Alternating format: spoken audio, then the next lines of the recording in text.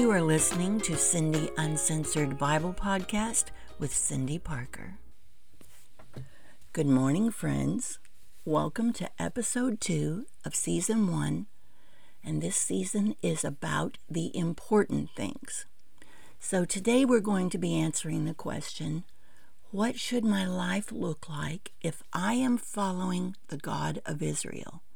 What are practical steps to make this a reality? Well, first, I want to talk about something I mentioned in the first episode, and that is the fact that God wants us to love Him. Following Him is much easier when our heart longs for His presence. But what if we don't love Him as much as we should? Well, that's an easy fix. Ask Him. We just have to ask Him to help us if that's how we feel. Ask Him to give us a love for Him, and I assure you, He will help with that. I have been there, and He has helped me, and I know that He will you too. As a matter of fact, I'm going to turn real quick. I should have had this open to Philippians 2:13, and it says, "For God is working in you, giving you the desire to obey Him and the power to do what pleases Him." We can just pray that scripture, say, God, please work in me, give me the desire to obey you and the power to do what pleases you. Because there is power in praying the scriptures. And we know that when we pray the scriptures, we are praying His will. So what do we do to make our life honor Him? First, I've got the window open, so I apologize for the birds singing. Maybe you won't mind that. So what do we do to make our life honor Him? Well, first, we have to understand that it's the work of the Holy Spirit in us that helps us accomplish this. But we have to do our part. We must choose to seek the Father. And we have to daily be mindful of what we let into our life and what might separate us from His presence. I'm going to close that window a little. So let's look at what the scriptures say that the Holy Spirit will help us with. In John 14:26, Jesus told His disciples, "The Holy Spirit, whom the Father will send in my name, He will teach you all things and bring to your remembrance all that I have said to you." And the Holy Spirit provides wise counsel to Christ's followers. Jesus knew He would be going away, and He knew that we would need the Holy Spirit to help us and to remind us of His teachings. And this even means that if we are reading the scriptures, that when we need those scriptures, the Holy Spirit will bring them back to our memory and remind us of what the Word says to encourage us. John 16:7-8 says, "Nevertheless, I tell you the truth." This is Jesus talking. "It is to your advantage that I go away, for if I do not go away, the Helper will not come to you. But if I go, I will send Him to you. And when He comes, He will convict the world concerning sin and righteousness and judgment." He will constantly be there to remind us. In the Old Testament, it says that we will hear a voice that tells us to go to the left or to the right. And that's the Holy Spirit. That's the Spirit of God that is there to direct us and to help us stay on the path. Let's read Ephesians 1:17-20.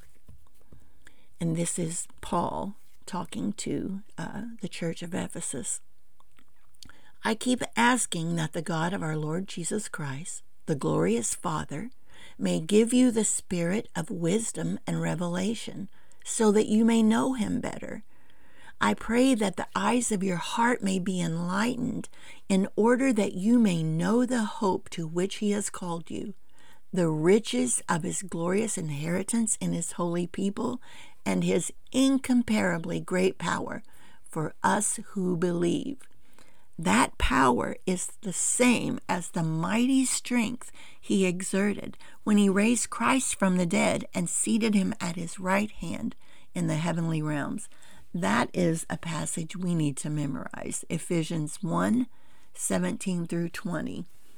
And it tells us so many things that the Holy Spirit will help us with, that he will give us wisdom. He will reveal things to us.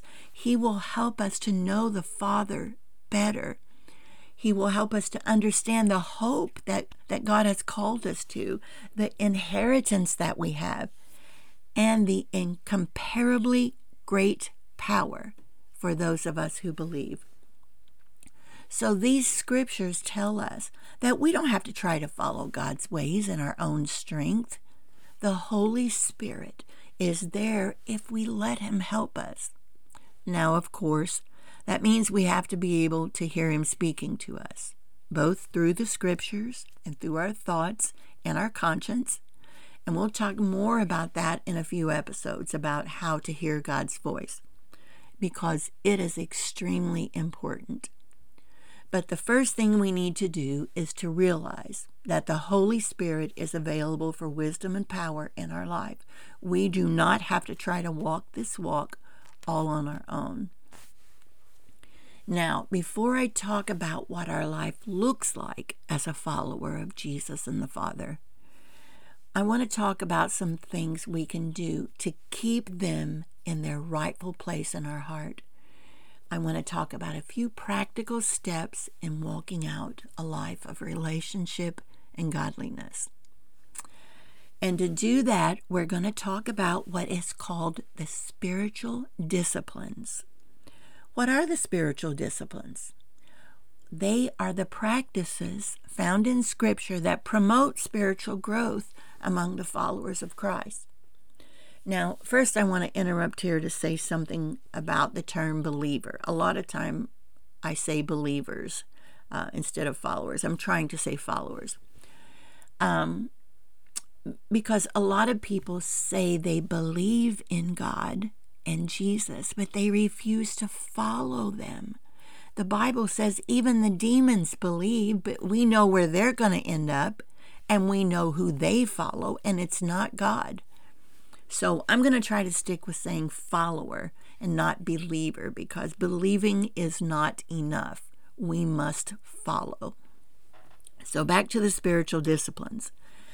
The ones we're going to talk about are prayer, Bible study, meditation, and fasting. Now, personally, I think keeping the Sabbath should be one, but we're not going to discuss that today. And if we look at the definition of discipline in our use in this context, it means to train or practice self-control towards the things that help us grow spiritually and to stay on the path of following the Father.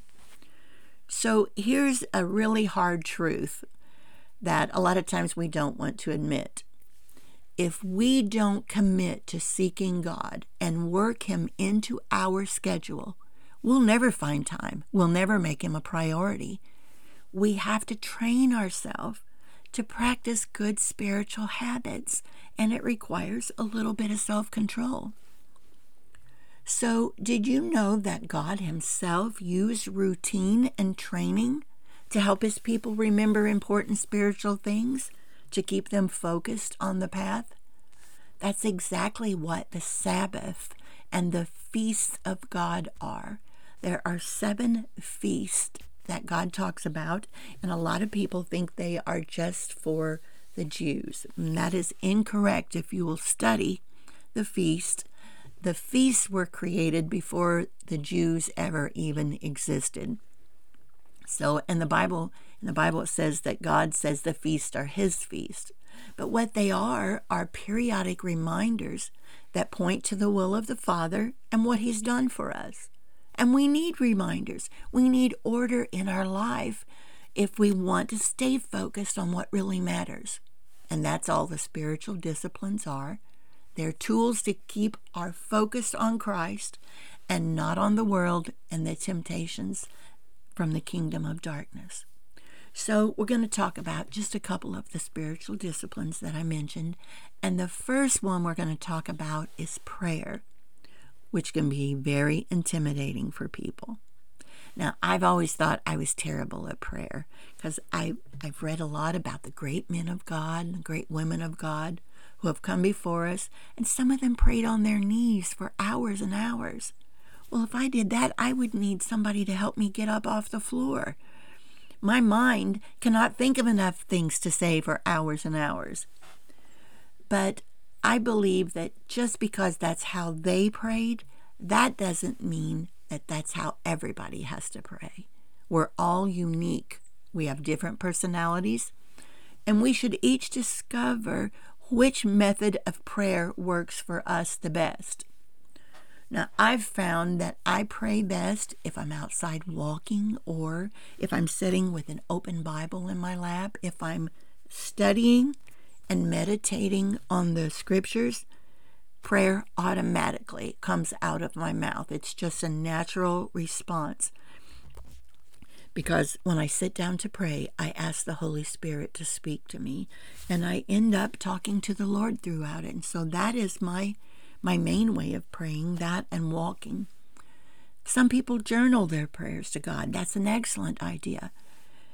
But whatever you figure out for you, the important thing is that you talk to the Father, and even more importantly, we need to listen to what He has to say to us. And as I mentioned just a little bit ago, we're going to do a whole episode on how to hear His voice and to listen to what He has to say to us. So the next discipline is Bible study and meditation. Now, I'm not talking about just reading a quick chapter so we can check Bible off of the list. I'm talking about reading the scriptures and listening to what God has to say through them, asking the Holy Spirit to guide us and teach us. And then as we grow more familiar with the Bible, we'll learn to check references and to use Bible dictionaries to understand it better. We'll maybe learn to look into the Hebrew culture in which the Bible was written to understand it better. But the whole secret is to look at the scriptures as a roadmap to the Father. They're a source of wisdom and guidance when we're trying to live in this wicked world and we're looking for answers to problems that we face on a daily basis. And the Word has all of that and much more. But without it, you will most likely fail. It's our roadmap. It's our manual. We can't live according to His instructions if we don't know what they are. And if our ignorance of the Scriptures is a result of our choice not to make the Word a priority, then we will answer to God for making a bad choice. And here's the bottom line. If we truly love Him, we will be drawn to the words He has written for us, because the Scriptures reveal Him to us and they can change our lives. So the next discipline is fasting, and I'm just going to give a real short explanation. Basically, the Bible assumes that we are going to fast, that we are going to give up food in seeking the Father. Not if we fast. The Bible assumes we will fast. And fasting is used all through the Bible for repentance, for mourning, for consecration to God, and as a sign that we are humbling ourselves before Him in supplication for His help. We just need to do it. And as we read through the scriptures, we're going to see many examples of it. And we need to pattern ourselves after the men and women in the Bible who are seeking God. And I believe that fasting is part of that. Now, one thing that I didn't list, but I would like to mention, is fellowship with other followers of Christ. The Bible says not to forsake getting together with other followers, and it gives us instructions on how to allow our brothers and sisters to each use their God-given gifts when we meet. Now, centuries of misunderstanding have made this into a tradition that we must build a building and meet there once a week for an hour. And none of this is biblical. And please don't be offended. Just listen. The word church is not even in the Bible. It was inserted or translated that way by translators. Church buildings were created by the mother of a Roman emperor named Constantine in the 3rd century, and that was the birth of the Catholic Church. The followers of Christ met in synagogues, the town square, each other's homes. They shared a meal, they talked, they shared scriptures. They loved on each other and they prayed for each other. It was a vibrant, loving family. It was far from what the majority of churches are today, although there are some good churches left. And my recommendation is to find some other believers and be yoked together with them and follow the biblical example for growth and edification. And if that's in a good church that you can find, that is good. But it is just as good if it is not in a church and if your fellowship is somewhere outside of that traditional church building. Now, I'm going to move on before I make everybody mad talking about the church. This can be a hot topic, but I want to just read you a few passages that gives some good examples of the difference between someone who is walking in the world and someone who is walking in the kingdom of light, in the kingdom of God, under the direction of the Holy Spirit. And then I'll be finished. But that is in Galatians. I'm going to Galatians chapter 5, and I'm going to start with, verse 16. Now, if you'll read all through the New Testament, you're going to see all kinds of instructions on how to walk out a godly life and to live following in the steps of Jesus and obeying the Father. But this is just a short summary, and it's a good explanation. In Galatians, I'm going to start with 16, and I'm going to read down through 25. And this is Paul speaking to the church at Galatia. What I am saying is this: run your lives by the Spirit. Then you will not do what your old nature wants. For the old nature wants what is contrary to the Spirit, and the Spirit wants what is contrary to the old nature. These oppose each other, so that you find yourselves unable to carry out your good intentions. But if you are led by the Spirit, then you are not in subjection to the system that results from perverting the Torah into legalism. In other words, he's saying that the leading of the Spirit can prevent us from being legalistic. And being legalistic just means that we think that by following the instructions in the Bible, that will save us.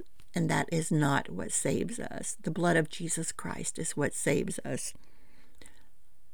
Us walking out the instructions of the Bible keeps us on the path. It is something that we do because we love God and because we want to honor Him with our life.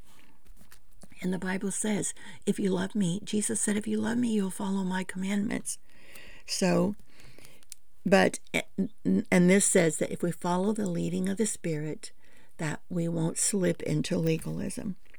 Verse 19, and it is perfectly evident what the old nature does. It expresses itself in sexual immorality, impurity, and indecency. And this could cover just about 50% of what goes on in our world today. The level of sexual immorality, impurity, and indecency is astronomical.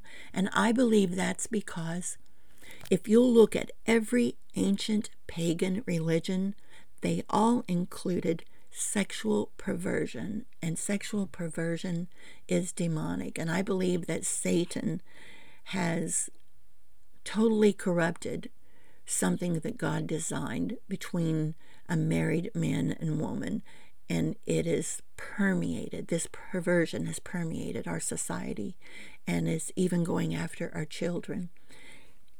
This is our old nature, and if we are allowing that in our life, we are living in the kingdom of darkness and not the kingdom of light. There is no room in the life of a follower of Jesus Christ for sexual impurity, and we need to get that out of our life. We need to stop watching it on TV, and it may not be hardcore. Even the soft porn is prevalent on TV and on the internet, and followers of Christ have got to get that out of their life if you want the blessings of God on your life. So, going on, involvement with the occult and with drugs. Our old nature is in feuding and fighting, becoming jealous and getting angry, in selfish ambitions, factionalism, intrigue and envy, drunkenness, orgies, and things like these. I warn you now, as I have warned you before, those who do such things will have no share in the kingdom of God. Let's look at that again. All the things I'm getting ready to list.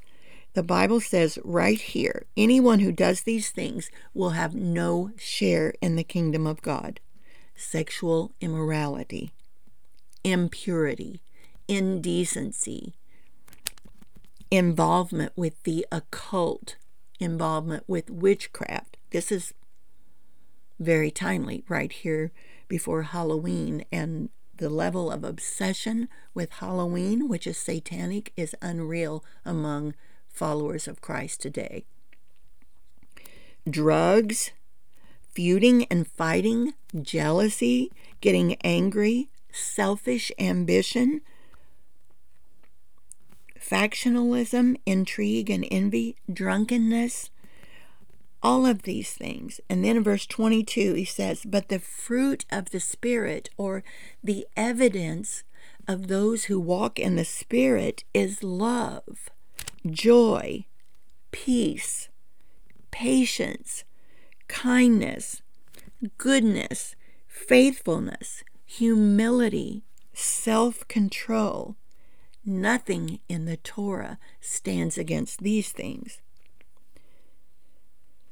Moreover, those who belong to the Messiah Yeshua have put their old nature to death on the stake, on the cross, along with its passions and desires. Since it is through the Spirit that we have life, let it also be through the Spirit that we order our lives day by day.